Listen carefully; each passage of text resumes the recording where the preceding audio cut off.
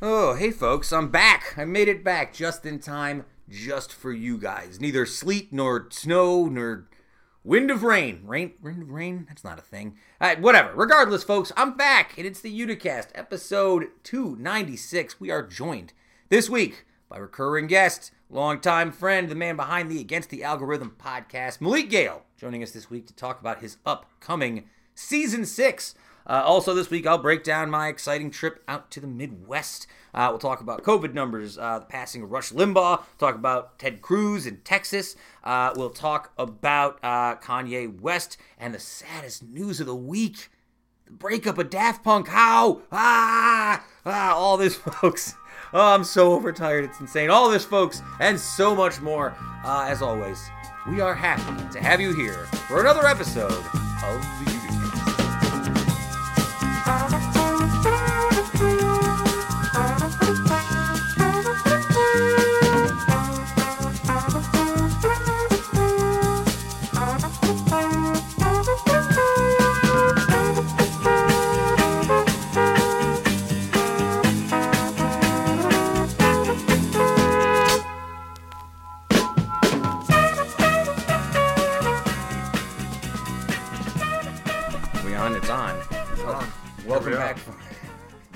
Welcome back, folks, to what will assuredly be the loosest episode of the show this year. I am within... This year so far. So far. Mm-hmm. This year so far. I'm back. Back from the Midwest. Mm-hmm. Deep in Illinois country. Had a great time out in Illinois. It's your boy, Sam Familaro, joined as always by Kevin Sullivan. Here I am, steadfast in my resolve. Kev, how was your week at home with solitude? It was great. I was going to say... Yeah, it was great. It was great. Just enjoying the quiet and the solitude. I'm sure it was excellent. That cat was going crazy. Oh, I know.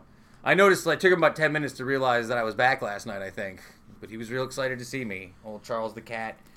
It was, I missed all my lads here at the house. Charles the cat, you and all our pals who come visit us. But, yeah, it was really nice to get away for a week, honestly. It was also, on my end, I was happy to do something different. Just to get out of my rut that I feel like I'd sort of been in. Yeah. I left my yoga mat there, though. The one thing I left in Chicago. I knew I was going to leave something. Brought your yoga mat. I did yoga in Chicago. And then left Chicago yoga. And then left my yoga mat in Chicago. Shout out to my sister, who was very gracious. And very, she took great care of me while I was out there. Helped her out a little bit at her job out there. Did some work out there. The one thing I will say is that she was supposed to be on the pod. I was supposed to I brought all the stuff out there. And then thrown into the bus. The morning that we were supposed to do it, we were like having coffee and watching like the SNL from the night earlier or whatever it was.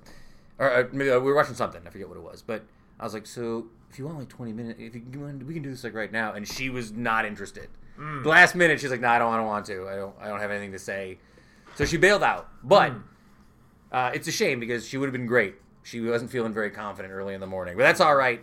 So I brought in our good friend Malik Gayle, who's starting their 6th season of Against the Algorithm coming up anyway. So it's a good time to have him back. So I'm happy to have him on the pod this week once again. Couple Chicago-related things on the way I want to discuss with you. Some things I did that I've never really done before. A lot of new stuff. One, this is going to sound weird. First time I've ever successfully rented a car by myself. Sounds weird. No, that makes sense. Yeah. When do you rent a car? How often do I rent a car? Yeah. Rented a car instead of taking my crummy car that has no cruise control. Man, that was the right call. Oh, yeah. That was always going to be the right call. That was always going to be the right call. My car certainly would have made it to Chicago. Of course. But I would have had a terrible time. I should keep saying Chicago. My sister doesn't live in Chicago. I know. But it's easy. It's just like anything. Like when people, you know what I mean? It's like everybody from outside New York thinks the whole state is New York City. It's true. My sister lives in Joliet, which is the 3rd largest city in Illinois. What I didn't realize about Joliet, and I guess it's just me being like a homer, it's way bigger than Utica. For whatever reason, I assumed Joliet was smaller than Utica. It is not. There's like 160,000 people in Joliet. Yeah, you're goddamn right. It's more like there. Syracuse. Yeah. At least, yeah. Nice time out there. And I'll say the other thing, too. So I noticed a couple things while I was out there. I don't know if this is just a Midwest thing. You know how sometimes when we're watching like TV late at night, we'll see like commercials for like fast food restaurants that we don't have? Yeah. Sonic, Popeyes. Sure. Every fast food restaurant you've ever heard of exists in the Midwest, and they're all next to each other all the time. That's the target demographic. Oh my God, man. Mm-hmm. The other roundabout is that I had Chick-fil-A for the first time in my entire life. Another first thing I've ever done. And I gotta say, it certainly didn't live up to the hype, because how could it? How could it possibly? Yeah. I mean, people getting breathless about fast food establishments got fucking sidebars anyway. But I will say, it is a very, very, very tasty fast food chicken sandwich for what it is. Like, it's certainly the best one I've ever had. I've never had this Popeyes one. So for right now, the Jesus chicken sandwich is the best one. Pretty good. I don't know if it's all the hate that's inside of it that makes it so tasty. Must be. I mean, that factory farmed hate. Well, you know what's funny, too? I felt really bad because I've never seen a restaurant work like this. Have you been to a Chick-fil-A ever? No. So it's not exactly what you get into the drive-thru line and it's always full. Always. Like 30 cars deep. Mm-hmm. All the time. Any day of the week that it's open. It's insane. And it's not like a typical fast food restaurant. Like you walk up and they're like taking your order outside on an iPad and then moving along, and then you pay, and then you move along to the food pickup section, and then you just like wait for them to deliver. It's very strange. They almost walk it out to you. And the kids who worked there, I felt really bad for them because they were swamped and they were stressed out. And I was like, this seems like the worst job to have. If you're like a teenager working like a fast food job, this is a job I would walk out of. This is like the kind of job that, and I imagine a lot of those kids do. Just being like, that's it. I can't take it anymore. I'm leaving this place. Yeah, a lot of tough gigs out there in the fast food world. So yeah, that was it. And then the last thing, this is not the first time I've ever had this, but I had it while I was out in Chicago. I was out in Joliet. Do you like boba tea? It's fine. My sister was like breathless for it. She was so excited to go get boba tea, and I was trying to be, I try and taste everything. Right? Sure. Try and be open-minded. And she's telling me, she's like, the boba, the tapioca pearls don't taste like anything. They do. They taste like something. It's a little bit like licorice, and I don't like it in my drink. Oh, I didn't notice that. I didn't notice the licorice. I've never noticed licorice taste. I felt like it. Yeah, it just seems fine. It seems like a gimmick. Feels a little gimmicky. People get excited about a gimmick. People do get excited about a gimmick. Yeah, I didn't love it the way I wanted to. I don't know. No. And someone's gonna get on me, and I got like some sort of weird smoothie one. So before people ask me I didn't get like some crazy milk tea or anything like that. Maybe that's what I should have done. Just like really leaned into it and got like some real fringe item off the menu. I got like a real baseline boba tea. I think it was like orange. I don't know. I'm out of my depth there. I don't know. Also, shout out to the restaurant I went out to in Chicago. I've talked about... Y'all should look this lady up. Her name is Stephanie Izzard. Stephanie Izzard won Top Chef Chicago, which is season 4. So if you want to go back and watch it, it's on Bravo or whatever it's on. She's friends with my sister. Not to do like the humble brag thing, but they've been good friends for a long time. So we went to her restaurant in Chicago over the weekend. It is called Duck, Duck, Goat. Duck, Goat. I love that. Yeah. I love that. It's an incredible name. It's out in Chicago. It's like Asian fusion style. Look up the menu, duckduckgoatchicago.com. It's unreal. I'll give you... I won't read everything we got off the menu, but we got something called, I'm going to pronounce this wrong, Hong Shao Ryo, which is red braised pork belly with mandarin pancakes and assorted pickles. Maybe the greatest thing I've ever eaten in my life. Just delicious, fatty, braised pork belly in this really savory umami sauce. It's always interesting when you're at like a nice restaurant or a place where you start contemplating like, what I'm eating here, what this restaurant has served me is up there for the greatest plates I've ever been presented in my life. My sister laughed at me because I ate a bite of it and I just went fuck. I was just like, I couldn't even like comprehend like how good it was. I just had to swear. It was the only way I could comprehend how tasty it was. Also, shout out to the wood-fired char siu barbecue ribs, which were very good, and the goat slap noodles, which were crazy spicy but super delicious. Goat slap noodles, delightful. So yeah, good stuff on there. And then also, we own a container park. We're contained with this Handshake.City. Go to Handshake.City.com to support the Be a Neighbor fund, by the way. But we know a thing or two about using storage containers and other means. So when I was out in Chicago when we were driving through the city, I saw they had this new startup out there, which is, I don't know, I want to get your thoughts on this. It was this 3 sort of shipping containers set up in the city, just on a street, and they were personal gyms, like little individual gym pods. You could go like work out in the storage container by yourself. Huh. So what do you mean? I don't hate it. Don't hate it. That's not bad. I couldn't. Seems like it might be. I mean, I'm 6'5". It seems like being in a shipping container trying to do, you know what I mean, like big motions. Might not be. You know, I've walked through those containers down in Handshake.City a bunch of times, and there's plenty of room in there. But like, also, I'm not doing jumping jacks. Certainly, I noticed. I was curious. You have to book it like online, right? Yeah, in like times, and also it wouldn't tell you how much it was. Which makes me wonder how expensive it is to get like 30 minutes or whatever, an hour in the old gym pod. Suspicious. Right? I'm always suspicious of anybody and anything that refuses to just show you a price and makes you like dig through a couple layers to find out how much something costs. Yeah. It makes it feel like they're hiding something. Yeah, definitely. I'm with you on that. But interesting, maybe I'll pitch that to Justin when I see him, workout pod for the storage container. Because working out in our Handshake.City would kind of be like a Rocky movie. Right? Those containers, we'd hang like meat in them and start punching it. You just got to turn the warehouse into an underground gym. Underground. We can't do a fight club because of the COVID stuff right now. Nobody said fight club. Well, you can't talk about it even if you did mean it. Well, let's move on to Handshake.City.com. Be a neighbor fund. Support. It's Handshake.City.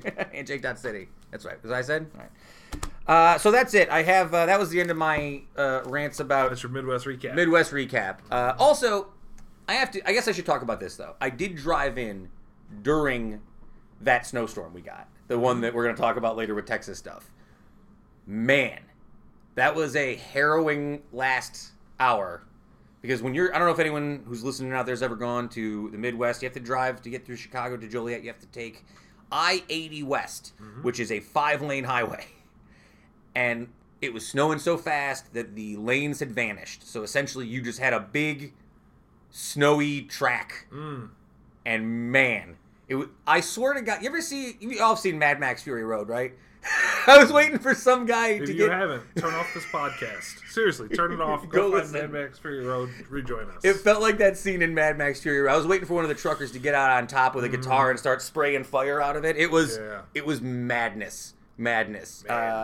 Really, really harrowing stuff. And I swear to God, I didn't give enough credit to the traction on that Volkswagen that I rented. That was the other thing I was going to bring up. I think they upped my rental. Because I think I said like Hyundai Elantra or similar. And I got to tell you, I don't think Volkswagen Jetta is similar to Hyundai Elantra. Am I being carist?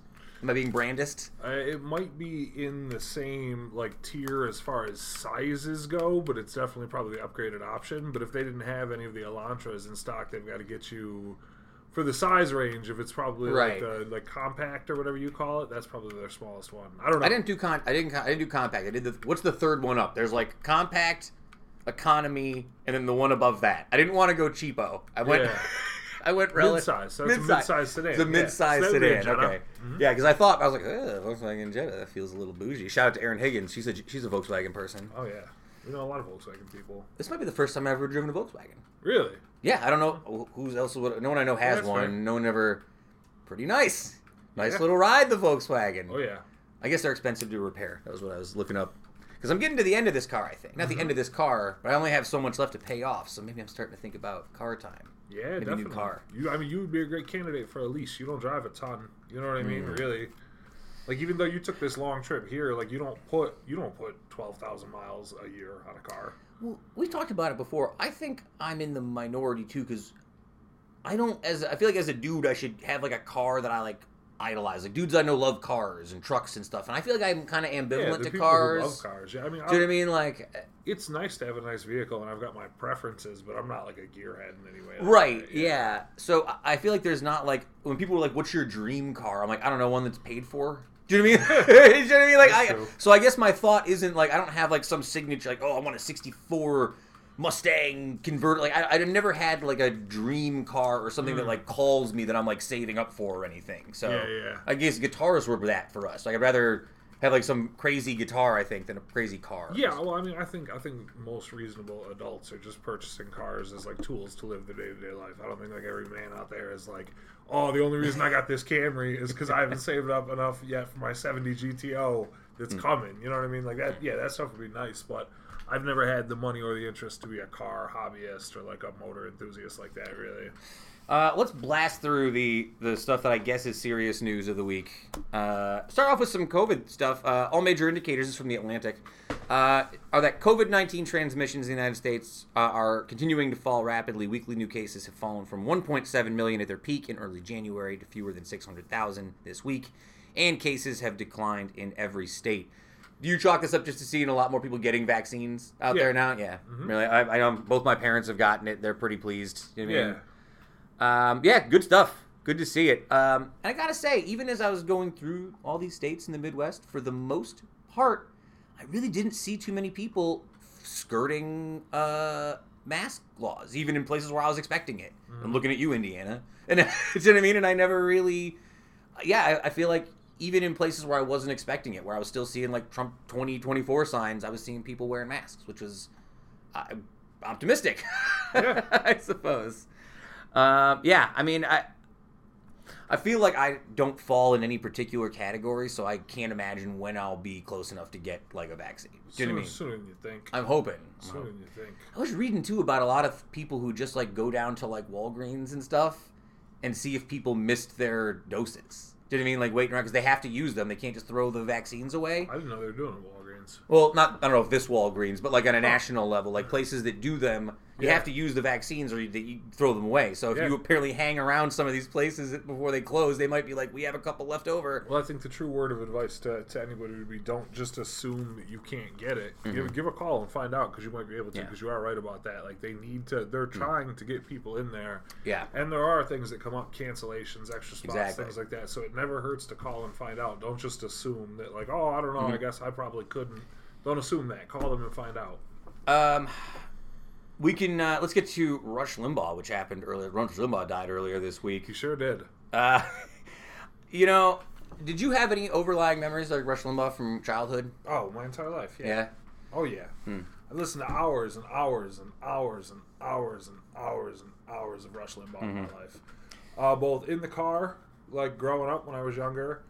Yeah, I heard it from my grandfather. He didn't like him, but it was on anyway. Right. You know what I mean? My dad was the same way, actually. My dad was the exact same way. He wasn't, you know what I mean? He didn't like him. It was kind of the only game in town. Yeah. On AM radio. Yeah. And then even in years afterwards, just to monitor what was going on, I mean, you know, you're never specifically happy that somebody died. You don't celebrate the personal loss that some people feel in their lives, whether good or bad people. That's wasted energy to just be like, I'm happy somebody's dead. I don't begrudge somebody that if that's the reaction, but I am happy that he's no longer contributing all the straight up poison and really abject evil that he was spitting out every single day. And as somebody who's listened to so much of it, if you haven't and you think that it's just like all the fake news or like some article or out of context, no. It really, it's like some of the most consistently evil shit I've ever heard coming out of anywhere day after day after day. And just like gross stuff. I think there are two places I've listened to that did really excellent reviews and recaps of like his career and also some of the controversial stuff not steering away from the Press Box pod was like 37 minutes. They had a really good rundown, and the New York the daily podcast they went as well. But the one that stuck in my mind is a couple things that they said in the Press Box one. I just want to hear what your thoughts are. He opened the door for Trump, right? Like he set the pathway for a guy like Trump with just the idea of being this character. I'm going to say what everyone else is thinking but too afraid to say. Right? That's the character. That's the angle. I am this truth teller. Only I have the answers. Everyone else is lying to you. I'm going to say what no one else is willing to. You're all thinking it, but I'm the one who's going to say it. Yeah, he's certainly, I mean, although you can't ever put it all on one person's plate. He's got a lion's share of the responsibility, much like with like many bands. You know what I mean? Like he's definitely like the Beatles or Rolling Stones of that. Like, right? Yeah, that's yeah. So I wonder for sure, absolutely, because I think you look at a guy like Limbaugh and you see a lot of even today politicians like this is a good angle for me to take. Right? Just follow this pathway. You know, well, he's very responsible for it becoming a thing. I mean, this is a guy who used to play, you know, celebratory music on his show while he was laughing and celebrating gay folks' names that were dying of AIDS. And he'd read their name and be like, ha, this slur, gay guy just died from AIDS this week playing celebration music. This is the guy out here saying all sorts of wild stuff about women and different things. He's one of these people who made it okay or made it, more comfortable for people to lean into opinions like that. And it's, he bears a lot of the responsibility for that stuff. Yeah. Yeah, yet again, if you want to dig a deep dive into all of this, there's a couple places you can go that'll do a better job than us. But I think that's a good place to. Well, I think there's also something quick to be said about you have to give credit to the platform of AM radio and when he started and came on, and the way that AM radio works, where it's just it's these guys unadulterated, just him talking into a mic for 3 hours, 5 days a week, and they play the clip show on the weekends. Yep. You know what I mean? It's just it's such a fire hose of this sludge that you got guys who listen to that every day when they're at work or every day in the car on the way to and from, or guys in the truck, whatever it is. Why do you think the left doesn't really have their own version? I mean, Jon Stewart, I guess, was as close as we had for the Daily Show, but that wasn't the radio. Do you know what I mean? Why is it that there hasn't? I wonder. I don't have an answer. I'm not I'm just sort of. It's a rhetorical question. I can't answer why there hasn't been some sort of left side version of Limbaugh who's been successful over the years. And I wonder if there's a reason. I mean, who really that you would call, if you would call it the left, has been super successful? Mark Maron? In the... Do you know what I mean? Yeah. There's I don't know who else it would... A lot of people... I don't think there's not any demographic for that. There's no audience. Yeah, I mean, you could reach. You could go to a Sam Cedar, the Majority Report, but that's a podcast. None of that's the same. Any David podcast, Pakman, YouTube, that's podcast. That's all garbage. Yeah. So I think a lot of the left side of it went to podcasting. You can find a lot of left leaning podcasts, but because nobody's putting money in to make it. Right. No, it's a good point. Yeah. All right, let's. You want to talk about Ted Cruz? Everyone's been talking about Ted Cruz this week. This one was coming out from 3 hours ago. It turns out that he also had plans to bring Republican Michael McCall with him to Cancun, who's his former college roommate. So, who tripped down to Cancun, baby. I don't know. This is the worst optics ever, right? It's pretty bad. I mean, ever is hyperbole, but sure, certainly. I think though, we talked about it a little bit last night. You open the door for other people to step in and get good press. I feel like it just seems like such an easy layup. An easy dunk layup. Easy layup, bro. Put your boots on, get your parka on, get some government driver in an SUV with 4-wheel drive to take you out there. And I mean, it's for a guy who's been under so much bad press for it being one of the leaders of the insurrectionist caucus, all this different stuff. It would be there's nobody on this man's team who was go down to Houston, go down to Austin. Who works for these people? Well, there was nobody who's like, hey, Senator, listen, this would be an all-time great time for you to go have a layup in the press. I wonder if he didn't even run it by anybody. Seems like the kind of guy who wouldn't think to run it even by his staff if he just let's go. You have to tell people if you're going. I suppose. I left today. You know what I mean? These people work for you or at the office. They have to know where. There's somebody who knows. People on chief of staff, people who are advisors, different things like that. By Sunday night, by the way, Alexandria Ocasio-Cortez had just raised her $500 millionth dollar to help Texas. So again, $500 million. I'm sorry, $5 million. I'm sorry, $5 million she's raised for Texas since the start of this. Mm-hmm. Again, bad optics allows the door for people to come in and do the work that you should have been doing for you, right? Beto also been all over the place. Mm-hmm. I mean, man, just this is like an unforced error in tennis. Just hitting it right into the net instead of... it further underscores, people will show you. People will show you what the priorities are. Can we talk about... this is probably an old story by now. Can we talk about the Texas mayor who resigned earlier this week, Tim Boyd of Colorado City? Mayor of the Texas City resigned this week after telling people it was their own fault if they suffered from the vast loss of electricity in the state. He accused constituents of looking for a handout, and he encourages residents with no water to, quote, think outside the box to survive. Bold. Unbelievable. A bold play, Cotton.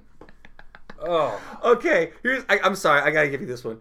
Quote, no one owes you or your family anything, nor is it the local government's responsibility to support you during times like this. Sink or swim, it's your choice. I'm sick and tired of people looking for a handout. Dear God.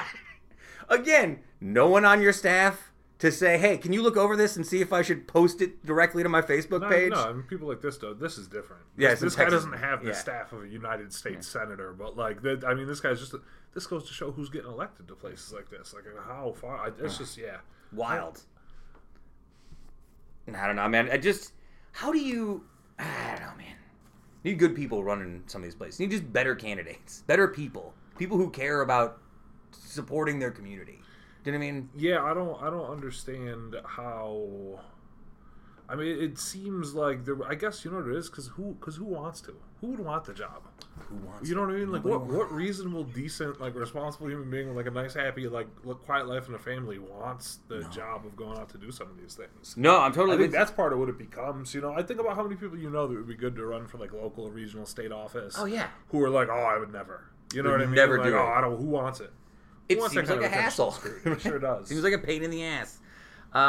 Okay, so this is one. I saw this one earlier this week.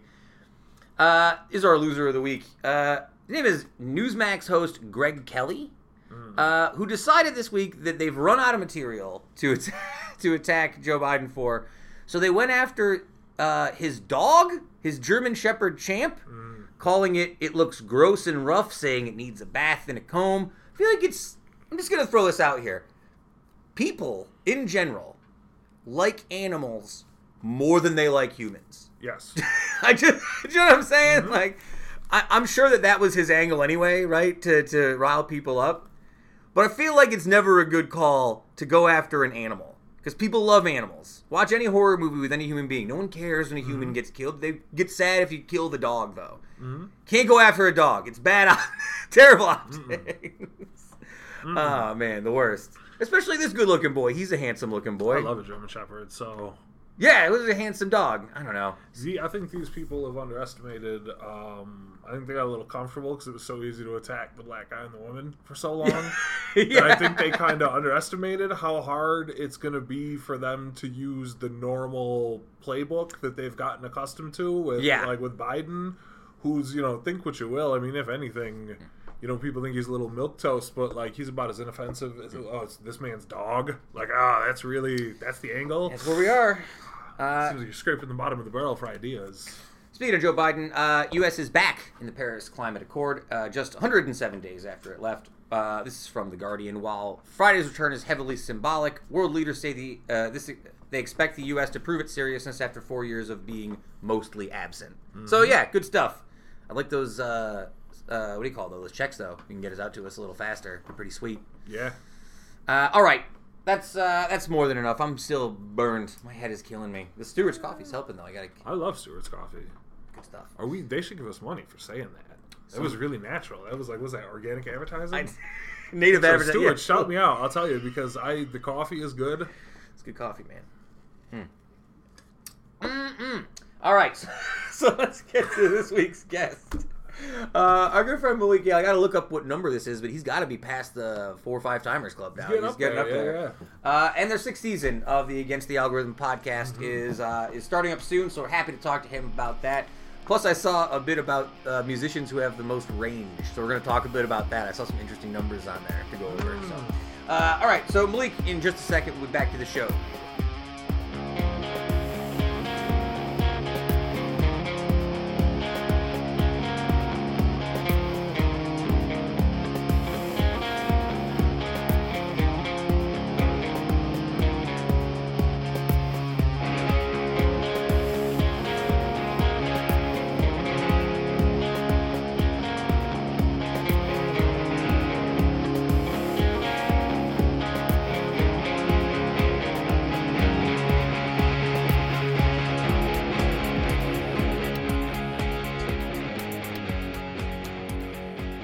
There you go. What's up, boss?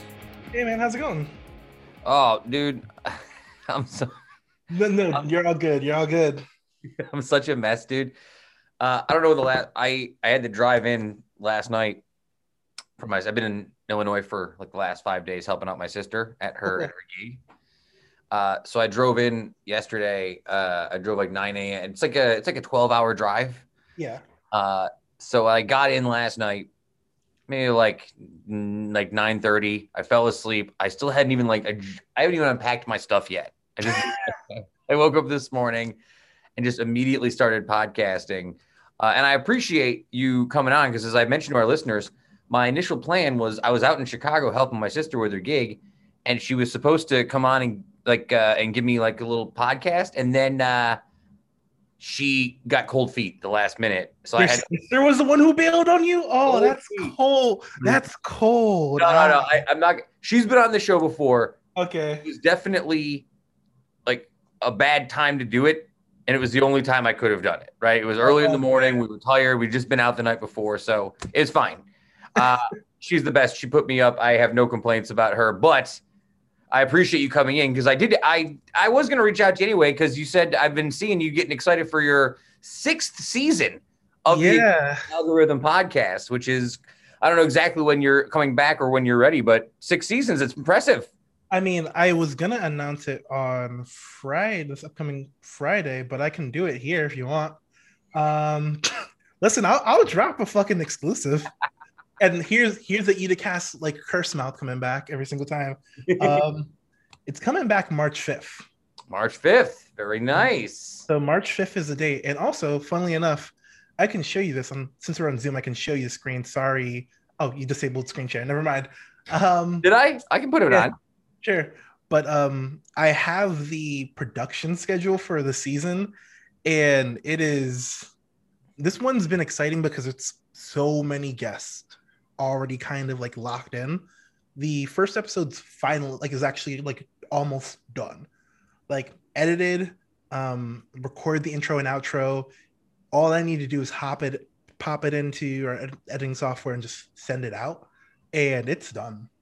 That's amazing. So how many have you already decided how many episodes, like how long the layout's going to be? So right now, as it currently stands, 12. 12 episodes. The goal is to drop 12. So looking at it right now, we're going to have about we're going to end the season around the end of June. So we won't be here for the summer, but the cool thing is we're going to have the 2-year anniversary around that time. Right. I have no idea what I'm going to do for it. Don't ask me. Dude, I don't put pressure on anybody to do that. For years, I was very adamant that I was going to do, like, I'm doing special episodes. I used to get made fun of by Kevin and Heather and the original host, Aaron, for being like, every episode's like a special episode. They're not. Oh, no. A very special episode. Our 300th episode is like 4 away, and I plan on doing nothing. Like, it means nothing. Then it's just a round number. I'll just pick like The Simpsons. I'll just pick like a random number one day and do like the 336th episode spectacular or something along those lines. Yeah. I'm happy. I'm glad you've been keeping doing it. I wasn't sure how where your head was at with that initially. Last time we spoke. Yeah. So I mean, a lot happened around that time. So my computer has been on its very last legs, to be honest with you. It's it's not doing so hot at all. So I mean, I was losing episodes. Ugh. It was like editing was becoming like hours, an hour-long chore was a nightmare. So it was just getting to the point where I didn't know if it was going to be. I needed to find a way to like take a pause and really restructure that. And then also on the good side is I started a new job. Oh, nice. So between that, like getting accustomed to like working on that new job, and then saying, "Hey, this computer is cutting out major chunks of time," you could see why a break had to happen there. Oh yeah, I mean, I laugh about it all the time. I think every episode of the show I do, at least 1% of my brain goes, "That's it. This is the last one. I'm done after this. I'm never doing another one again." But that's maybe just because I've been like awake too long today, and I feel like this entire Kevin's been to make fun of me. I feel like this entire episode is like away from me. I've lost my whole train of thought on this trip. I'll get off that. So season 6, you're hoping March 5th. I'm really excited, obviously on all platforms. Have you changed the format in any particular way? Is there anything new that you've tried to do this year or anything you'd like to expand on? So, I mean, I've started on season 5, but I didn't really go full on. But for the most part, except the first one, because I forgot to ask like a stupid person, every single everyone's music is going to be at the end of the episode. So it's something that we were playing around with. Something I'm really excited is that some of these episodes are going to be timed with releases. Nice. Some people's records will be dropping on the same day as their episode. So it's a cool, really exciting thing. We did that with Mise en Scene. They're really amazing. So having the fun little hype around, like, hey, the record's out. Like, hear a fun little conversation. I know, looking at it right now, we have two. I'll give some names out. Dog Trainer is a really cool band that we have on. They have a song called 2019, which is just a really chill song. The hook was it 2020 was the worst year ever, but 2019 wasn't so good either. So they've been pretty cool. Someone I'm talking to actually this Friday is Evan Stanley, Paul Stanley's kid. Really? Yeah. And I don't know what happened or why I'm in such a chill mood. It's probably because I haven't talked about it so much. I've been like, I'm going to keep this all secret. And now I'm just casually telling you everything. I'm like, I won't talk about the episode number. I literally recorded it in the episode saying, hey, I won't talk about how many episodes are going to be in the season. And then 2 hours later, I'm like, oh yeah, I'm playing for 12. Oh. I can cut all of it out if you want. No. Listen, I already said it. Listen, I'm not Diving Patty or whatever their name is. Yeah, I also think you overestimate what kind of reach my show has in terms of people who are going to be like, oh, that's it. It's all over. Now I know all the secrets. I mean, yeah, listen, some of these episodes haven't even, two have been recorded. By the time the season starts, it'll be 5. Mm-hmm. So it'll be halfway, recording will be halfway done. And I mean, so it's not going to be the end of the world. There's still a whole other set of people I have not even talked to yet. So this is a pipe dream. Yeah. But the big thing is, before I was doing things week by week, I'd be like, hey, I'll record the artist and I'll wait till the week of the episode and then try to do it. And just for how the show works, going in and editing everything and trying to make sure all the links for releases are right. And because it's something that artists are using as promotional tools, so you don't want to be the one to fuck that up and say I messed up a name, or if something's confidential or we don't want to talk about it. I don't want to be the guy who messes that up. So it takes time to be cognizant of stuff like that. So the big thing for me is that's why it was so important for me to get everything I have in. Starting tomorrow, I'm gonna work on the next episode. I'm in boot camp right now until the 5th, just to record as many people as possible and edit as many episodes as possible. Yeah, I mean, in my earlier days when I was a little more on the ball about it, that was a big part of getting my stuff ready. Was I need to get 3 or 4 episodes advanced. I can't tell you how long it's been since I've been 3 or 4 episodes in the can. It's it's a different world. Hey, I just want to ask you this real quick, because I got some music stuff I want to talk to you about Daft Punk in a second, but I happen to bring this up. It crosses over with music and podcasting. I wanted to catch your thoughts on this. Did you see that former President Obama and Bruce Springsteen are starting their own 8-episode podcast? You know what? I was actually watching the Spotify stream where that got announced, and it seems I don't know. It's interesting. I mean, Spotify going in for the power play, there's all that controversy about Bruce Springsteen a week ago. Yeah. DUI. And I mean, I guess podcasting and DUIs don't correlate, but it's funny that there was all that controversy there. And now it's hey, he's talking to a president. I would listen to anything Obama did as a podcast. I'm just shocked that he picked the one person that made me go, oh. Do you know what I mean? They're Obama's on a podcast. I'm yes. Who's he with? Springsteen? Sure. Yeah. I mean, who would be the perfect combo for you?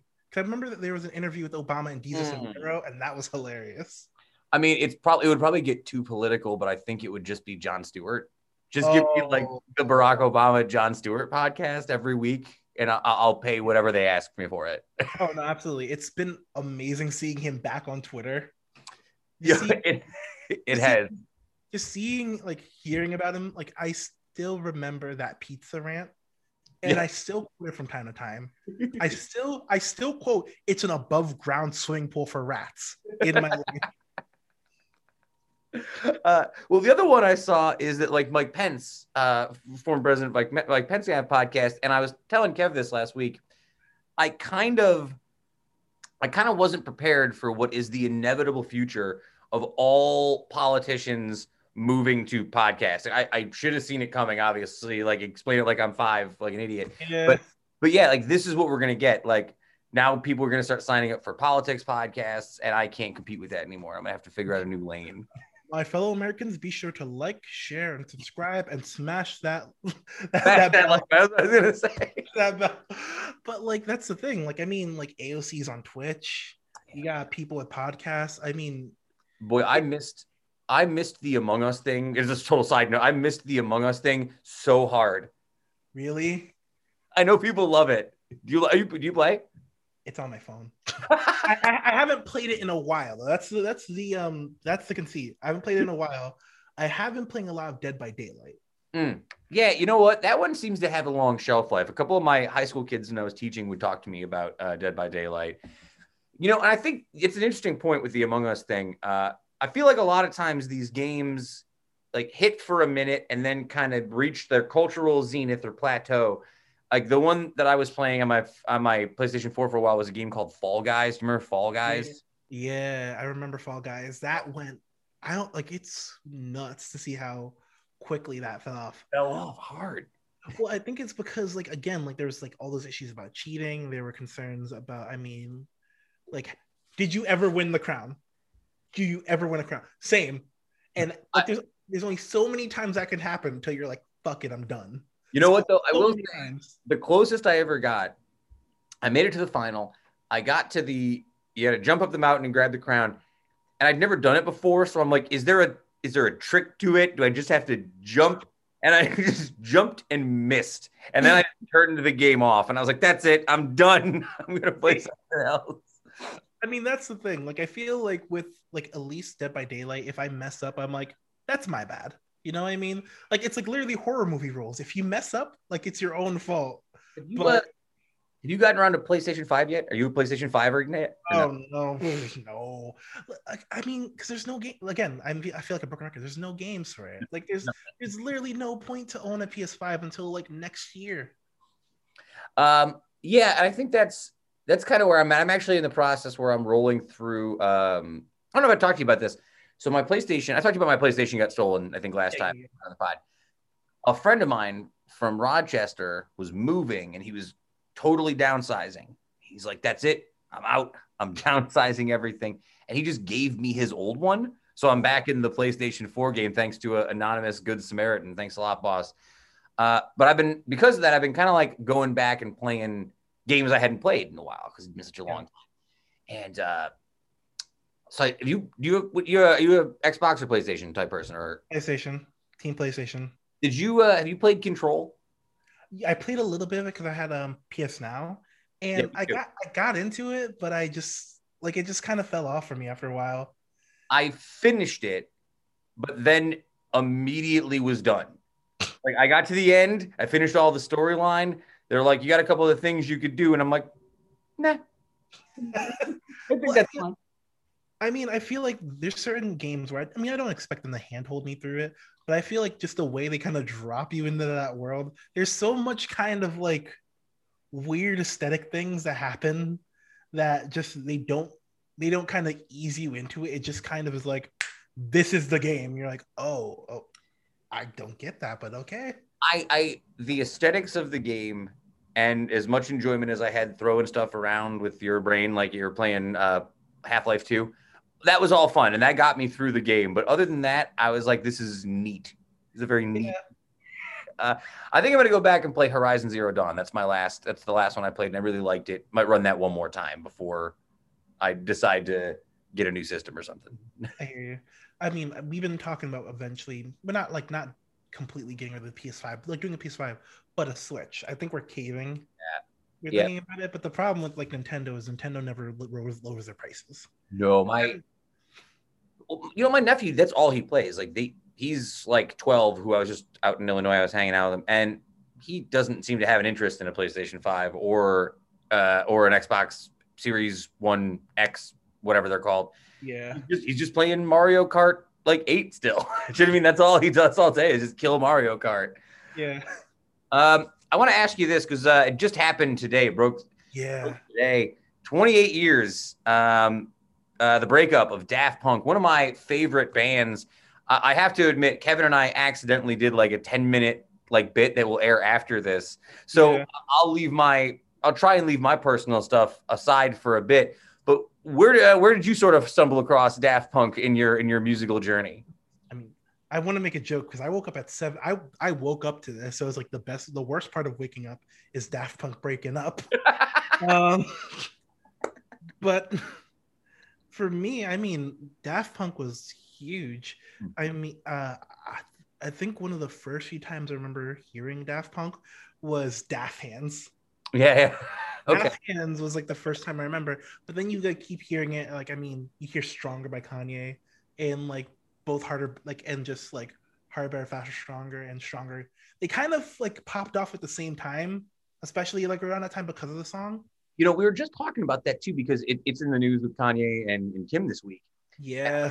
Like, you know, weird, Kanye and Kim breakup, Daft Punk breakup. It just feels like a lot of bad vibes today when I was getting ready for this. Listen, it's chaos. But Daft Punk was in on a lot of, like, if you go back to like the Yeezus album, like they're producing a lot of the stuff on that album. There's at least 3 tracks that they were on. So that's kind of the thing that I always sort of respect, is that production as well as like what they did on their own. And then, I mean, there's that. And then there's just like working with The Weeknd, the Tron soundtrack. And I mean, when I scrolled through Twitter when it came up, like it was just so many musicians. Because like Daft Punk, I feel like is one of those artists. They were one of those groups that like you thought would never break up. You're like, you kind of take them for granted. You're like, it's Daft Punk. They make cool shit. They're gonna keep making cool shit. There were rumors that they were gonna have an album this year. Yeah.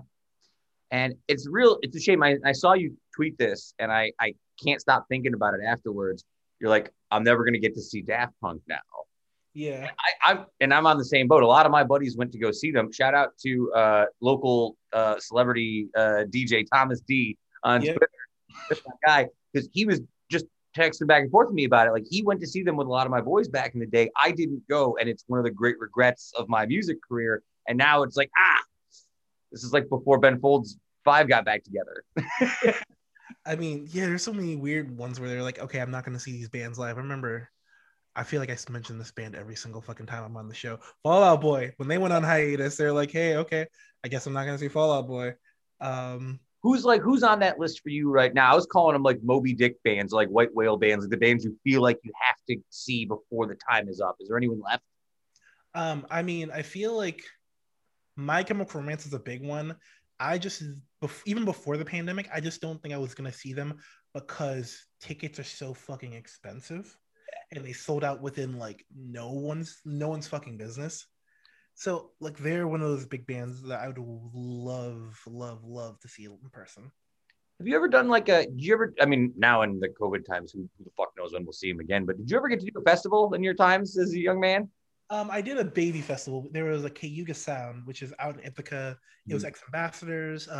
They had Matt and Kim, Young the Giant. There was a storm, so Young the Giant's set got cut short. But we did that. It was during, I think, WPNR times. Brand is strong, wearing the shirt. And it wasn't me, but Marissa was station manager, and they're like, "Hey, can we get passes?" And I just bought the ticket. So. Yeah, I'm taking a picture for I know. For everyone else, we don't know. Like, it's just suddenly quiet. But I'm taking a picture for the profile. Yeah. But yeah. Well, my question is, and because I was thinking about this too, like the first festival that happens in like, let's call it 2022. You know what I'm saying? Like, do you feel because I went to see Bonnaroo in 2012, which is the only time I've ever done it. I was living in Brooklyn. And the only reason I went is because Radiohead was playing. And that was like one of my like White Whale bands. I have to see these guys. Okay, I'll drive to Tennessee and pay whatever it was. I'm trying to think, there's not too many bands left. Like if Pavement ever came back around, I guess I would want to go see them. Yeah. I never saw Blink, but I guess from everything I've ever been told, Blink is kind of an up and down show anyway. Yeah, I went to go see Blink, and it was all right. It was Blink, All Time Low, and A Day to Remember. And I mean, Was Tom in there, or was it just it was I forgot his Adam name. Kiba? It was Kiba. It was Yeah. Kiba. I do have a funny memory of that show though. So, I mean, I want you to guess how many people of color were at a Blink 182 show. So what year is this? Um, 2016. Okay, so I would say more than when my buddies were going to see them in 2004, probably. Yeah. But I would say, I don't know, 5%, 10%. Still pretty small to the point where I just didn't see anybody. During the show, we were at kind of like there. It's an amphitheater, so it was like we were at like the general GA at the back, and this guy was walking by, and it's this black guy with his girlfriend, and he walks by me, and he stops. He stops, turns, looks at me, and we dap each other up, and he walks away, and everyone just looks at me, and we're just like, yeah, that's just kind of how it feels because you're just like, yes, I'm not alone. Well, that's like such a weird thing too. Like, and I never, it's hard to, it's not certainly not the same thing. Yeah. Certainly not the same thing. The closest thing I could always remember to this was when I was like 15. I was playing in like the pop punk era. We were playing at like the Melodic Revolution and, like hanging out with those kind of bands. But me and my buddies were like into like sports and classic rock. And we were like, wait. Like, I was like, I swear to God, I walked into a show one time. I was talking to one of the bands. And I was like, hey, nobody knows who won the Knicks game last night, do they? I might as well have been talking about like quantum physics. Yeah. I was just like, no, but like the other thing I think about with that though is like, do you feel like that was a detriment from you getting into that kind of music? Do you feel like it stopped you from making it accessible early on? I mean, no, that didn't stop me at all. What it did was there was a lot of weird conceptions about what music I liked or like what that meant. Interesting. Like I just didn't care. So it was the music I liked. But like people would be like, "Oh, you listen to rock?" I'm like, "What?" I mean, I tell a story where someone thought like I was going to do a rap show when I first started at the radio station, and I mean, like I like rap, but I was like, I mean, I listened to fucking like Tudor Cinema Club and like Passion Pit when I started at the station. I'm not gonna do it. Like I'll play rap, but like the show is like the sound of like what that was, and I mean, that's just it's something I've consolidated because there's some people who kind of, especially in like that field, there's a huge market for like people of color in like indie, like alt rock, like active rock. Like there's so many people there, and especially in bands too, like bands, journalists. I'm actually in a group, a Twitter group with a ton of like journalists and writers and podcasters who are all people of color, and it's like a really cool thing to see, like because we've all had those like shared experiences there where we just kind of like know what it's like, where people kind of think, oh, it's like a white band, you know what I mean? Yeah. Or they'll be like, oh yeah, it's a generally conceived like white interest, you know what I mean? Well, do you think that was because I always thought to myself, like I went to Proctor High School, and again, surrounded by a lot of hip hop, a lot of like 50 Cent, a lot of like just in general rap music that was around me. And I think that even as just a white dude who went to Proctor, when I would go to like see my girlfriend who was in New Hartford, people thought that it was weird that I would like roll up listening to like Ludacris or 50 Cent. And I was like, no, because like everywhere I go, it would be around me at school. It was like the cultural thing to discuss like the new 50 Cent G Unit. I'm really dating myself to like 2000. By the way. And then but that's even the thing, like even at Proctor, I think people were like, oh, you're like a white dude who likes hip hop. Do you like Eminem? And I was like, yeah. And I mean, like in my high school, that didn't happen because they're like, I mean, like my best friend, one of my best friends, listen, like he like had a huge, and I mean, like when I'm talking huge, like fucking colossal love of Bob Dylan. Like that shit eclipsed the sun. Like that's how big like this man died at the altar of Bob Dylan. And he's a Puerto Rican guy. Like it's just like, but the thing about it is, I mean, because it wasn't ever a situation where I felt like it was like people I went to school with saying like, oh, it's a white, like people, like honestly, for the most part, people in my school didn't really care. I mean, I remember going to like the show at the Barclays once, and like one girl, and like for Fall Boy, And have I told you that story? I think I have already. Well, if you can tell it again if you want. I'm sure our listeners would like to hear it. What is it? I went to a show and they were like, and some girl turned to me and was like, Jay-Z or Kendrick, and I'm like, I mean, I don't really care. I don't listen to rap that much. And she said, but you're black. Oof. And I'm like, eh. And then I ended up like, I don't know, Jay-Z, I guess. And like, they're both good. I like like. Why do I have to choose? And what? Yeah, like, why am I getting interrogated at the Fall Out Boy show? Calm the fuck down. Yeah, I mean, it's got to be. I mean, you almost have to have the ability to like let it roll off your shoulders. I assume, otherwise that'd probably drive you nuts. I mean, yeah, it's interesting because I mean, like, I'm trying to think about it. I think that you just kind of have to like know that. Like, it's not like I'm doing this for like I don't listen to the music or like the things I like because I want to be perceived white or differently. Right. I mean, I do it because I like it. So it's not even like, and so when I listen to that stuff, I mean, I don't care. That's not the reason I'm listening to it. And I mean, I've expanded and like there's like so many people that like are like me. There's so many, it's like Black, Hispanic, like there's so many different nationalities who listen to all different types of genres, especially like just like how you would listen to rap. It's just that same mentality. I mean, I think where it kind of gets weird is when you kind of fall into the territory where there's a genre that might be considered generally more historically one genre and you mean country style music? Yeah, I mean, because like we saw that those arguments with like white rappers like Macklemore and G-Eazy. I mean, and then you see it again with like Lil Nas X and Old Town Road. There's like, I mean, it's an interesting conversation there. Yeah. Well, that's a longer conversation. I mean, yeah. you look at like this whole Billboard thing, like Morgan Wallen, uses a racial epithet, and now his song is at the top of the charts for 6 weeks in a row. Yep.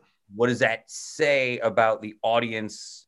And then what does it mean for all the stars out there like the Casey Musgraves of the world who are trying to like reform what country music is, and all like the Black young country artists who are trying to reform the idea of country music?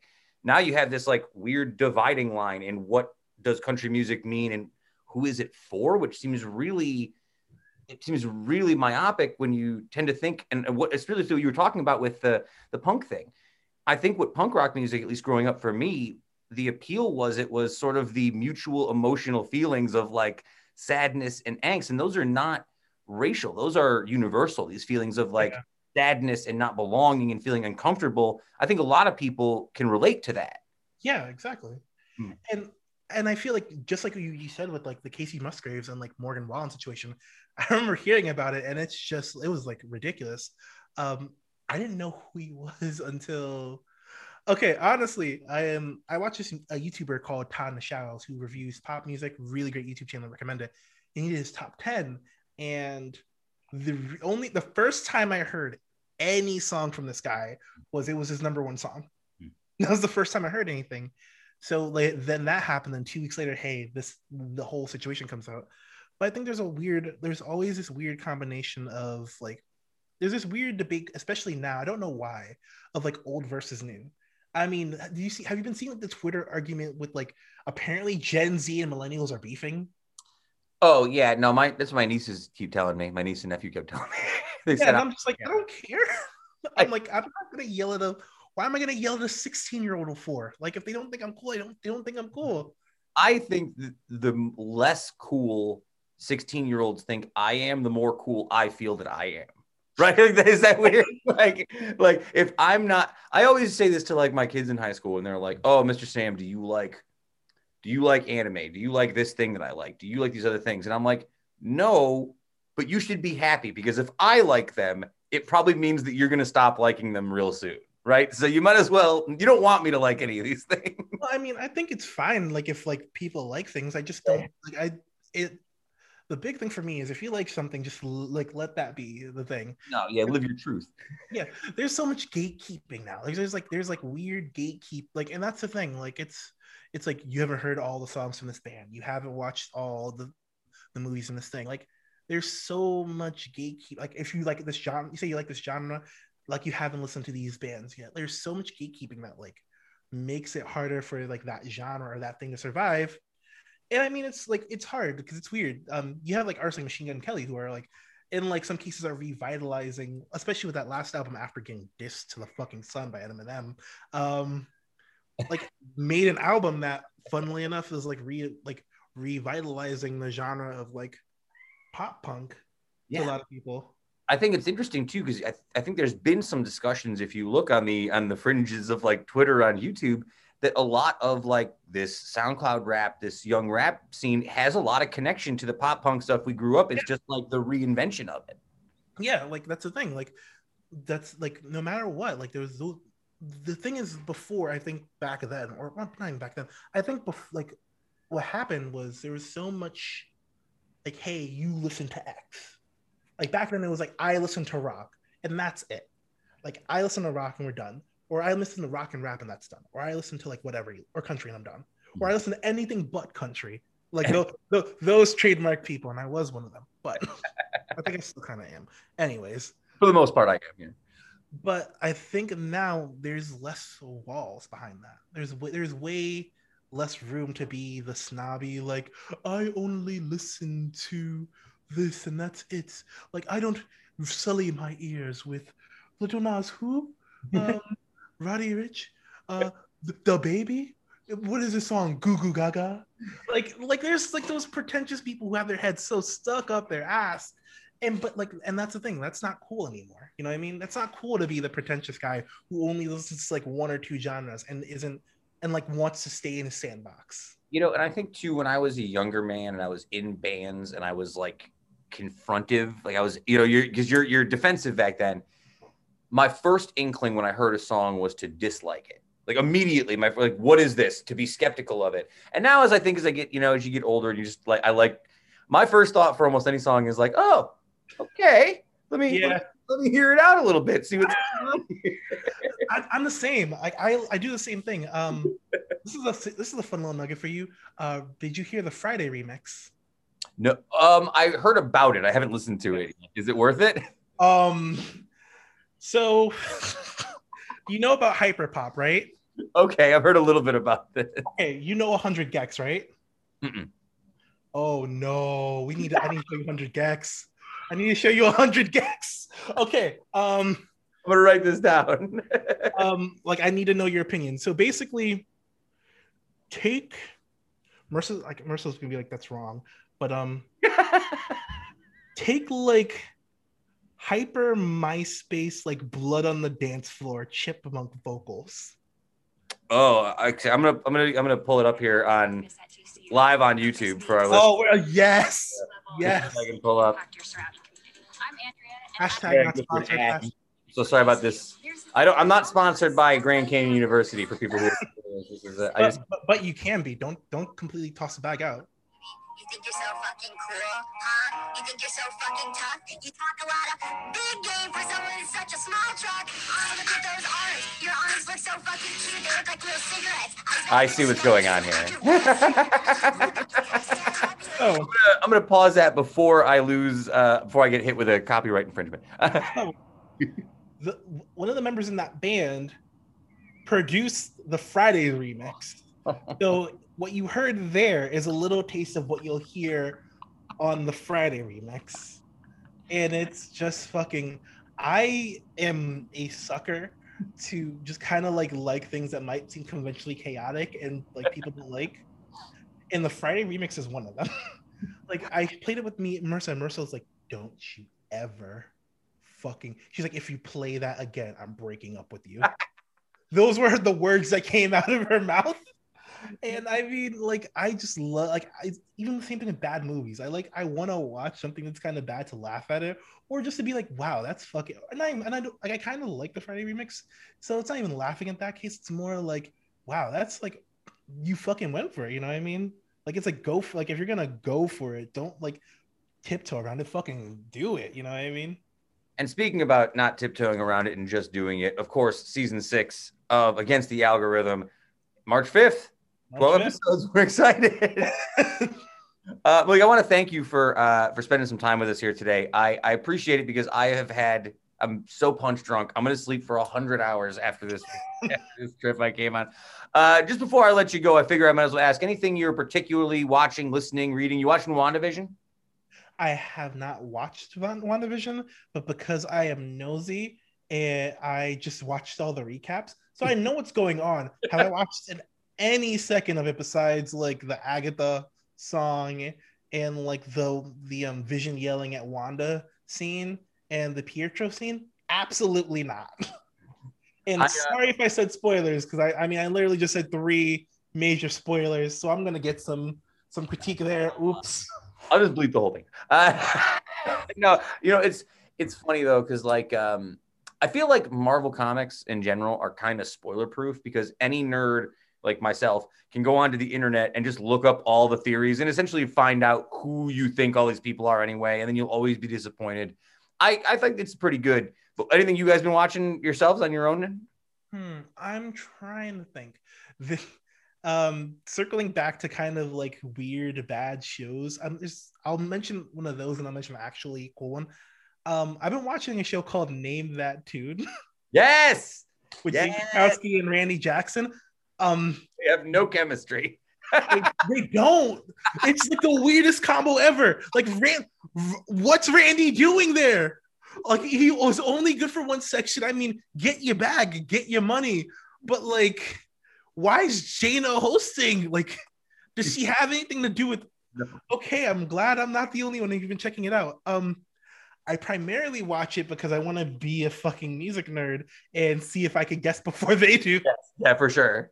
That's like 90%, like literally 90% of the appeal is me and Marissa sitting down and just saying, oh, it's that. Oh, it's that. Like, okay, got it. And like, we literally watched an episode last night and did just that. It's literally 45 minutes of me doing the Leonardo DiCaprio pointing at the TV meme. And that's all it is. It's just... Yeah. especially in the beta tune or whatever it is called. Yeah, like, yeah. And they give you the hints. I'm like, oh yeah, it's like, what was it? There was a question where it was like a good alternative to Counting Sheep. I'm like, it's Counting Stars by One Republic. I got it. It's, and then you see their faces and I'm thinking like, it's Counting Stars. I get super frustrated. No, yeah, it's Counting Stars. Yeah. I just wanted to make sure I didn't fuck up the name after doing that whole bit. Yeah. And what's the other one you're watching? You said you're watching a good one as well, as opposed to not a good. I'm trying to think, because we kind of watch a lot of things later at night. I'm trying to think, because I didn't really have a thing in mind when I said a good one. I'll tell you what though, it made me think of something. You talking about the WandaVision thing. I have a friend who I used to do a podcast with years ago, and his whole bit, just for a troll, he would wait until like a show got to the end and then watch. He didn't watch any Breaking Bad and then just watch the last episode. Watch any Game of Thrones and then just watch the last episode. He just likes to go right to the end. And I think he does it just to make people angry, the same way that I'll open up a Kit Kat and bite right into it like a candy bar instead of... You're one of those monsters? I love the reaction of people. It makes me laugh. Like trolling. If there's one show I could actually mention, it's gonna be a weird one because I'm a huge fan of, like, and I have friends, but a huge one for me is like I love animation. I love TV animation. So a show that I would definitely recommend is the 2016 DuckTales reboot. Nice. That show is, I know it sounds weird, but it's really good. Do you know who's in the cast? No, I've seen, like, Reddit seems to really like the show. I see a lot of clips on Reddit. So let me start mentioning. I'll mention some names, and you'll see why. Scrooge McDuck is literally the Doctor, David Tennant. Yep, I love it. Okay. Dewey is Ben Schwartz. Okay, Sonic himself. Louie is Bobby Moynihan. Nice. Huey is Danny Pudi. I don't know if I know him. Community Abed. Okay. Yep. Kate McCucci from Garfunkel and Oates is Webby. Nice. And Launchpad McQuack is Beck Bennett from SNL. Excellent. I like all of those people. Exactly. So like it's like a huge comedy cast, and it's just like Did you do Harley Quinn? Oh yes, Harley Quinn's amazing. I'm ready for another season of that. Toot I sweet. was so nervous that I was going to get another season. I was so nervous. Blake, I'm gonna let you go. I've kept you longer than I meant to. I really appreciate you spending some time with us, and I appreciate that you got 6 seasons in against the algorithm. Congratulations, brother. Thank you so much. I'm always glad to hang out. I appreciate you, brother. I can't wait till this thing is over with. We'll go get a beer in real life one of these days. One day when this is all over with, brother. It sounds like a plan. Talk to you soon, boss. See ya.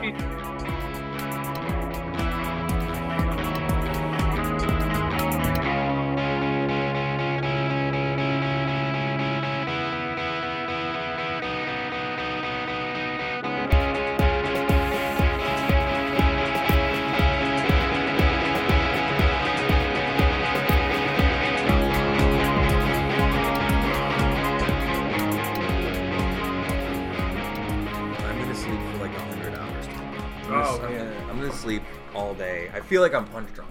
I really do feel a little bit like punch drunk and out of it. Kind of nice to have a day at home where like you can just be like It's all, even when you go on a trip, even when you're staying in a nice place, you know what I mean? At your sister's house, I'm sure you had, lovely bed, lovely beautiful, home, lovely great room, accommodations, all this different stuff. It's not the same as being in yours. It's just not the same. It's always nice to get home and like reclaim your very own space. Yeah, and even by the time I got home last night, I didn't do much reclaiming. I didn't even bring my stuff in until this morning. So all my stuff is... Well, that's it. When you get home kind of late at night, you come in and crash out, but now is like your first day to like sort of stretch out. Like when you go to bed tonight, you'll really be able to kind of appreciate like, all right, we're home, getting a good night of sleep. This is going to sound silly. I didn't bring this up in the first half, so I'm glad I brought it up now. There's an hour time change, which doesn't seem like much, but I forgot about it. So I got used to I've been there for 5 days. I got used to, I reset my schedule, and now I feel like I'm lost again. I feel like I've got this weird lost hour floating around in my head. It was tough. It was really gray this morning, too. I woke up, and it was a lot later than I thought it was, but I thought it was still, I thought it was, 5 in the morning because it was so dark out. Well, yeah, the cat woke me up this morning pretty early. So. All right. So, by the way, shout out again to Malik Gayle, one of my favorites. Happy that he's continuing the pod. Love what he's doing out there against the algorithm. One of my favorites. All right, history lesson. I did, even though I didn't do it this morning, while I was on vacation, I did concoct one large history lesson, so you only have one. It's another one of our Utica Legends series. Finally, it's back. First one was Roscoe Conkling. This week we have a new one, and it's one I'd never heard of, actually. Kevin, are you familiar with Arthur Bowen Davies? Yes, I've heard that name. I can't really place it, but that name... Arthur Bowen Davies, Utica legend, was born in Utica, New York, and was keenly interested in drawing when he was young. 15, he attended a large touring exhibition in his hometown of American landscape art. He featured works by other such artists as George Innes and members of the Hudson River School. This show that Davies attended had a profound effect on him, and after his family relocated to Chicago, he started studying at the Chicago Academic School for Design from 1879 to 1882. Briefly attended the Art Institute in Chicago before moving to New York City, where he studied at the Arts School League. He became one of the most important painters in the turn of the century. I gotta find the name of the style here. He had this I can't pronounce anything. Your brain is fried from the drive. You're all banged out. Hang on, I gotta find the term here. Where is it? I feel like your typeface on your notes is it's also... It's Because small. look at these paragraphs. In 1920, his works commanded very high prices as he was recognized as one of the most respected and financially successful American painters of his time. He was prolific, consistent, and highly skilled. Art history texts routinely cited him as one of America's greatest artists.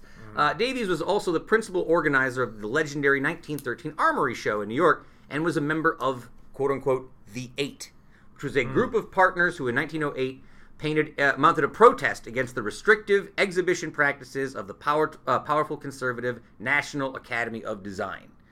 Man, being an artist in this time feels like such a weird job, like in early 20s and late. Because I can't imagine what being a painter. Shout out to any painters who want to chat me up for what your life. Tim Rand on the podcast sometime. Tim Rand? Yeah, he does a lot of painting. He runs his whole studio out there. He's a good guy. I did some things with him back in the community some years ago. But he makes his life as a painter. But I couldn't imagine. Like my whole shit is I'm just painting and then selling my paintings all day. And I hope somebody wants it, right? Well, it's crazy because people who are real paintings are expensive. Super I have friends expensive. that are artists and painters. That costs a lot of money to buy paintings. So, a couple of interesting things about Davies, though, on the other side of this.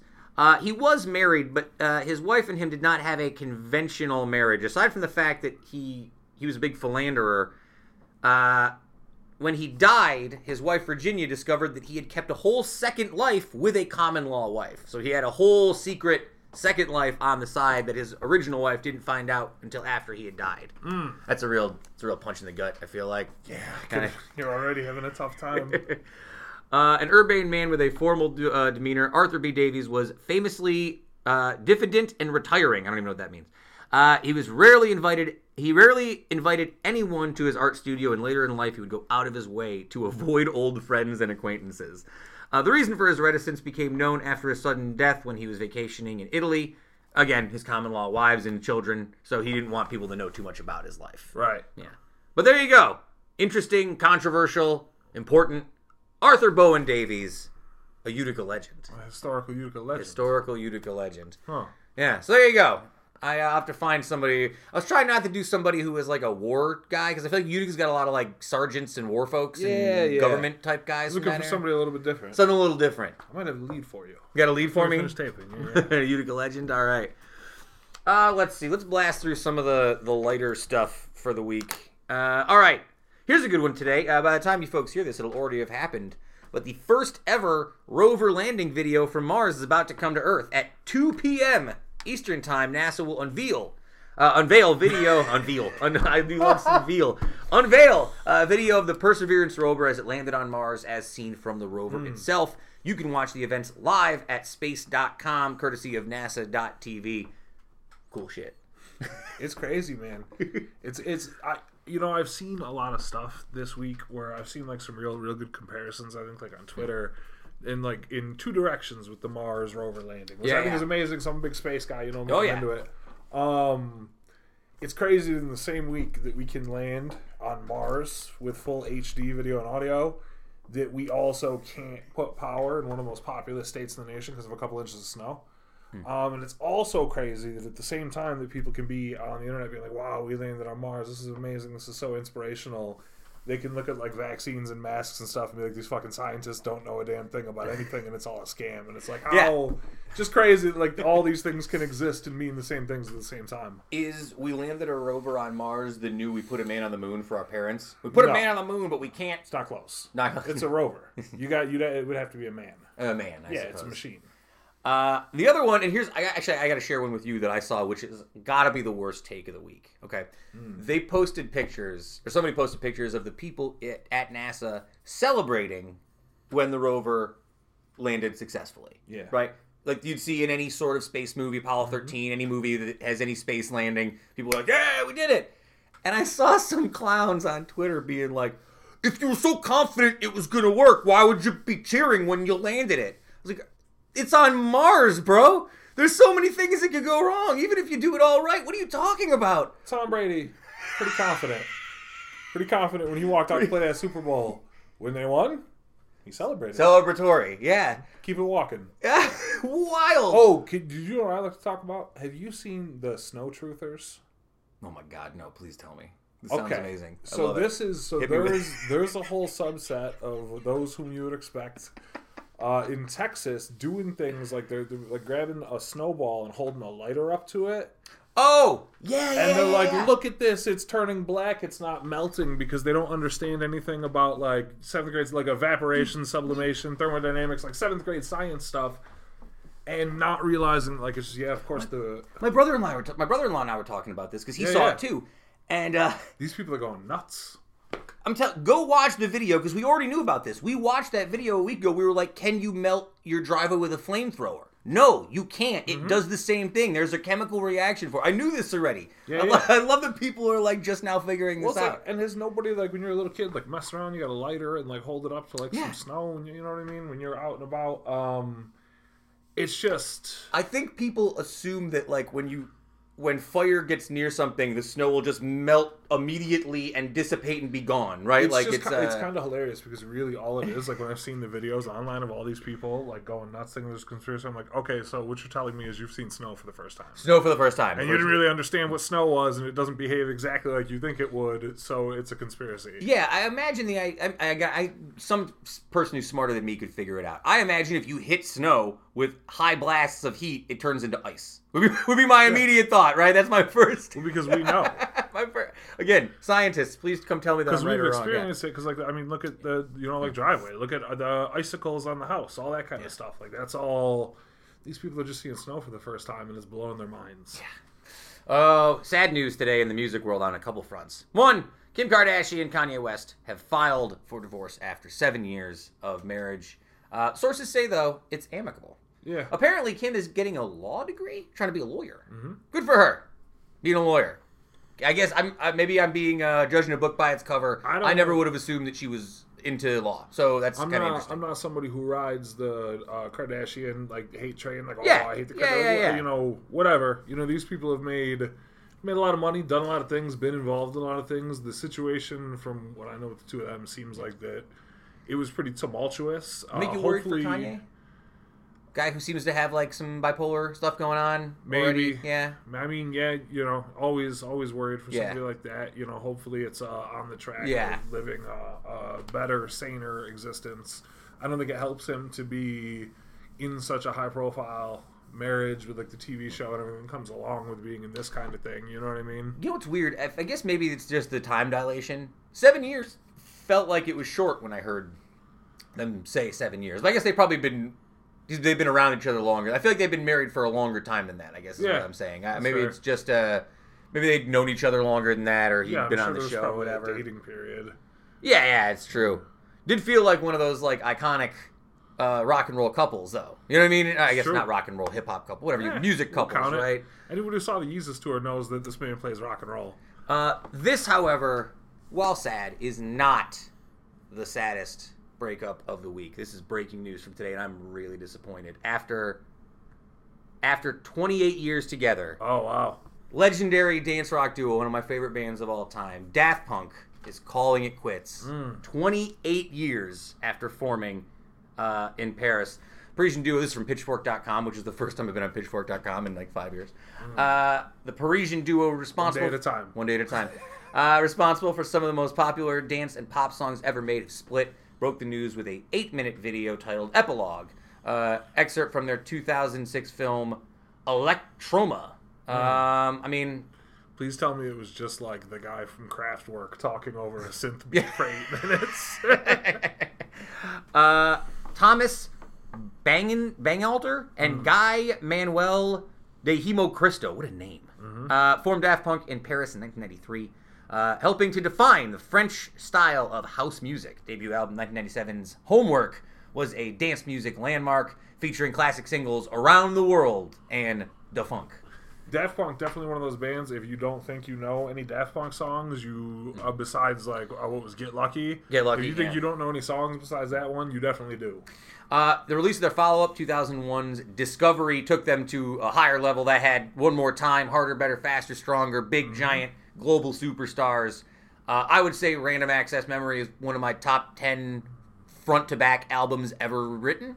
To sit down and listen to a full album from start to end. That's a good one. I would put it high on my list. I mean, I just like everything about it. I'll talk more about that when we get to the playlist for this week.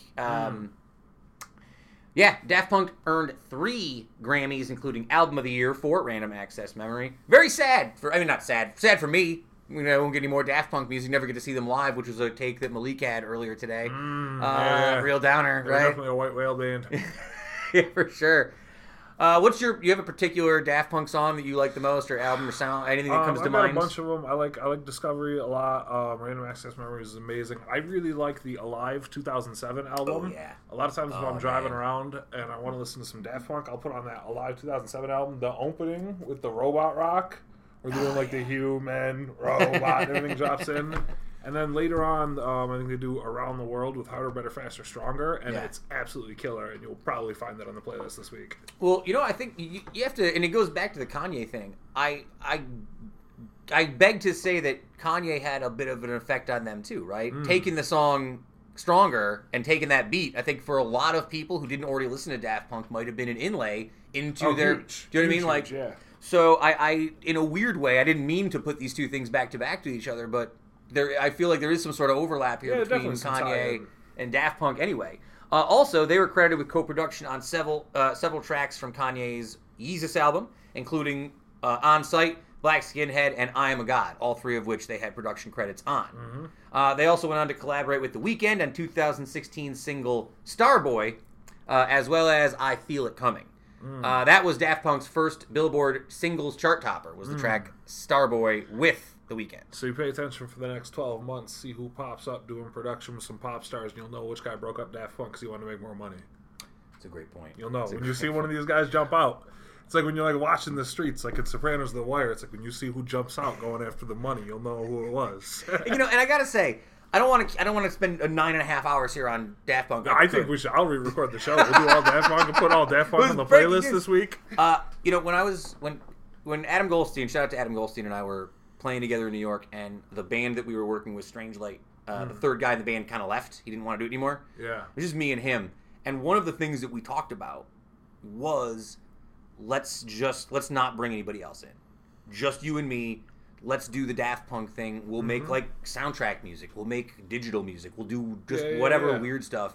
And that was directly because we were like, we didn't trust anybody else at that point in time to do it for us. And we looked at like these Daft Punk guys, like these guys do whatever they want. And there's something we said too. I think when you're joining with other musicians, where you got to get acquainted musically. Yeah, and it takes time, But yeah, it's crazy. Definitely like one of the all-time like two man groups. Yeah, I definitely put one Daft Punk song on here, and I tried. We could. Do you want to do a whole Daft Punk thing? Yeah, I do. All right, we'll just do all Daft Punk. Yep, all Daft Punk this week on the playlist. All Daft Punk, I love it. All right, so we'll do that.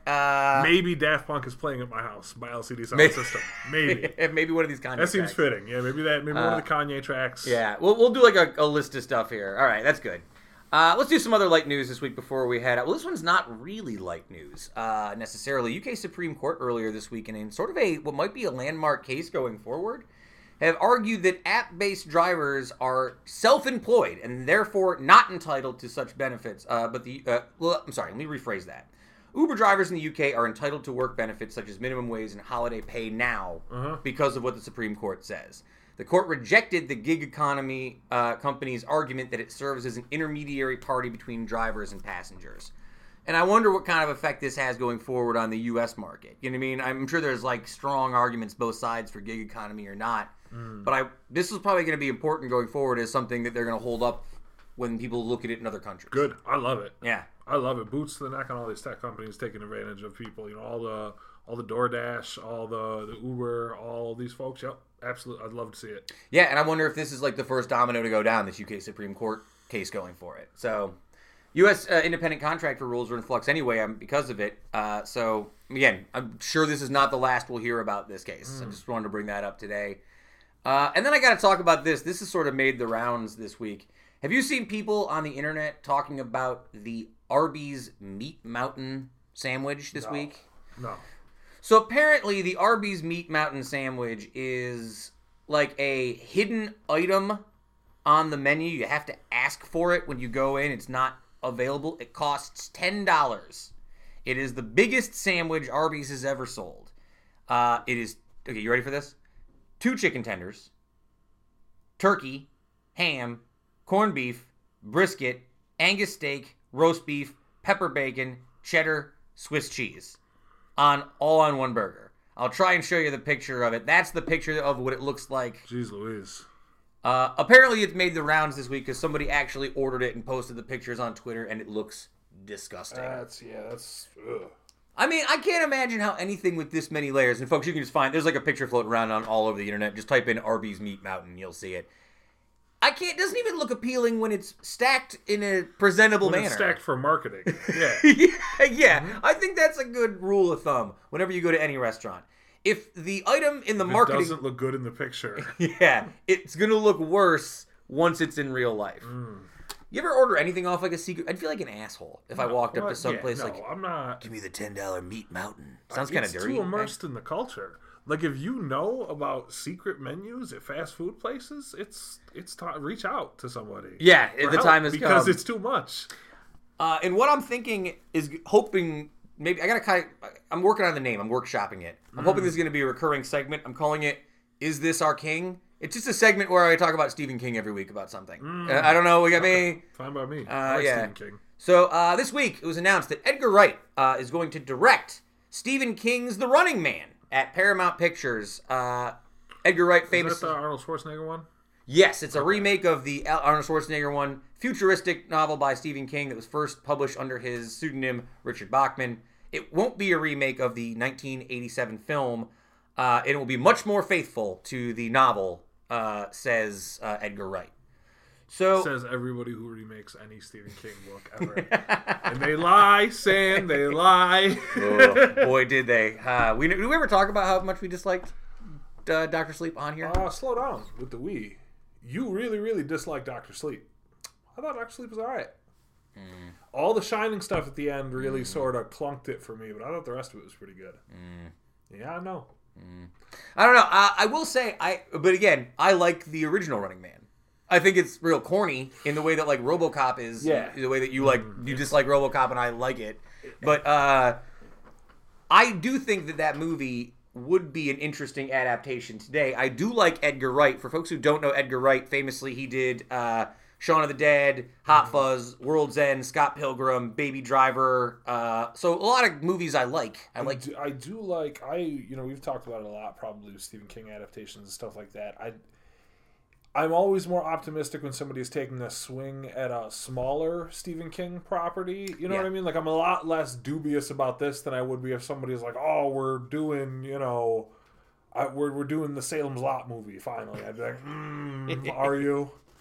What we got to watch? You want to talk about hating on adaptations? You got to watch the new Pet Sematary. I'd like to watch. It's terrible. I'm intrigued by a bad Stephen King adaptation. That's the thing. Yeah. The reason I didn't like Dr. Sleep is because I really liked the book against a lot of people's judgment on that book. Like, I find it entertaining, so I think I was just particularly disappointed. You got done dirty. I feel like I was particularly... It was like they were singling me out. And you took that personally. And I took that personally. Yeah, I did. So, this apparently is becoming a top priority pick for Paramount. And the novel, which King published in 1982... still feels, quote-unquote, prescient in the current collision between pop culture and politics. I mean, that makes me nervous. Particular quote from some guy at Paramount. That's exec speak. That's exec talk, yeah. I do sort of... I mean, we've talked about it before. I would like them to do an updated version of Graveyard Shift. The one with the rats. Yeah. I think it's a cool story, and it's real basic. You don't have to, add a ton of stuff to it. It doesn't have to be 3 hours long. It's a good, nice middle ground in terms of length. I think You would think, I wish somebody like Netflix or Hulu would commit to it a little more. I mean, Hulu did Castle Rock, which I thought was good. Yeah. I thought Castle Rock was really good, especially that second season where they get into the Annie Wilkes stuff is great. Shout out to Lizzie Kaplan. Yeah. Amazing. And also Netflix, I thought they did a really, really good job with Gerald's Game, which is a tough book. I didn't know how they were going to get that. I've heard 1922 was good as well. I haven't watched that, but that's from Full Dark No Stars. Somebody like that, like if Netflix could commit to, we're going to make these 90-minute adaptations of short stories and smaller books. I don't know if there's a market for it, but I know I would watch, which is, at the end of the day, I don't care about ratings, demographics, none of that garbage. If I want to watch, I want to watch it. All right, so... Let me see here. I have one mailbag question for us before we head out. This one's probably tough. It's been a while. What's the worst middle/high school class? Let's rule out any bullying or humiliation, so not PE or gym or lunch, and go by sheer awfulness of the subject matter. What was the worst high school course? Tough question. If you asked my kids at school when I would interview them, they would say history. They're all bored by history, which makes me upset. But I feel like when I'm doing my history was like a dream resort, a resort pair. That in English and history, lovely. You know what I mean? I felt like I was sitting out there at Oxford University. Beautiful times. 32. I mean, for me, it was probably chemistry. I was gonna say chemistry as well. I'm fascinated by chemistry. I wish I understood it, but I think in terms of me being able to actually comprehend the stuff and do the work, I struggled the most in it. Anytime I have to do a lab book, I think there's a problem. Physics as well was close, but at least with physics, I can understand the mechanics of how life works. Does that make sense? Yep. Like gravity makes sense to me. Like physics is a little more applicable. Yeah, it's like geometry. I'm good at geometry, but I'm bad at other math because geometry, I have good spatial awareness. I think I can understand shapes and corners and stuff, but I can't understand like when you exchange numbers for letters. Fuck that. Chemistry was tough for me because we had at my high school at Notre Dame, we had our chemistry teacher was her name was Miss McDonough, and she was very, very, very old, like very old, even back then. I see. And Miss McDonough she was a great teacher, but she would breeze right through it, and you would have to stick right with her, and it was hard as somebody who didn't grasp it quickly to kind of stay with it. She was a great lady, and she was really helpful, but she was also like anybody who went to Notre Dame during the time knows that she was like the chief hallway enforcer as well. You see Miss McDonough come in, you run, because she was old, and she did not take 1 ounce of shit from any of us dumb little kids. But I found chemistry to be very, very hard to hang with. I felt like once I started taking it, like I was immediately kind of underwater. I could never really keep my head back above water. I think that was, I had to retake the Regents on chemistry, I think. To this day, shout out to Richard Galenzo, who's the AP physics teacher, even at Proctor now, one of my favorite teachers of all time. The man who set me on the path to being a teacher when I was afraid that I didn't want to do it anymore, right? One of the greatest guys ever. And he was so mad at me for this in high school. It was my second year doing AP physics because I got like a D the first year and I wanted to retake it, right? So I did it again, and we got to the Regents, and I did the first half of the Regents, right, where it's filling multiple choice and we get to the second half, and I looked at the questions, and I said, nope. And I put my head down, and I went to sleep for 2 hours, and I walked out, and I said, I blew it. And he was so mad at me. Oh, I bet. He was pissed. I bet. And I didn't understand because I was a stupid kid at the time. I was what's the big deal? I was going to fail it anyway. He's like, you don't know that. You know what I mean? Yeah, you still got to try. But that's where I was with chemistry by the time I got to my senior year in high school. But shout out to Rich Glenzo, one of the best guys ever. Still one of the best guys ever. Good man. All right, so that's it. I had a whole bunch of songs that had to do with Chicago that I will just save for next week. I'll push them to next week.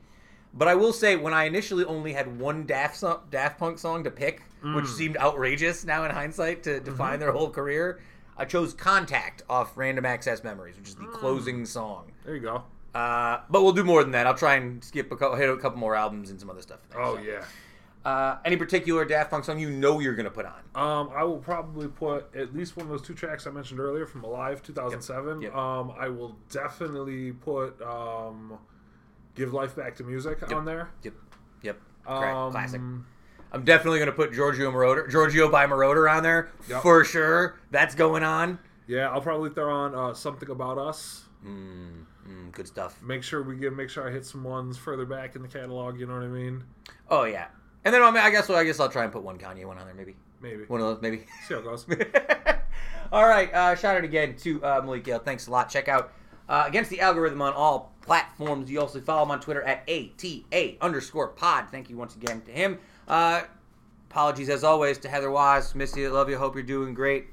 That's it. You can follow the show on all platforms. We are on Apple Podcasts, Stitcher Podcasts, Spotify, SoundCloud, Twitter, Facebook, Instagram, Twitter. I say already. I said that one. You did. Did I say Facebook? You can just go to Uticast.com. Anywhere you can find stuff, we're out there. Yeah, Uticast.com is a good one. Go there. Also, again, check out Handshake.City. Remember, keep supporting the Be a Neighbor Fund. Continues going on.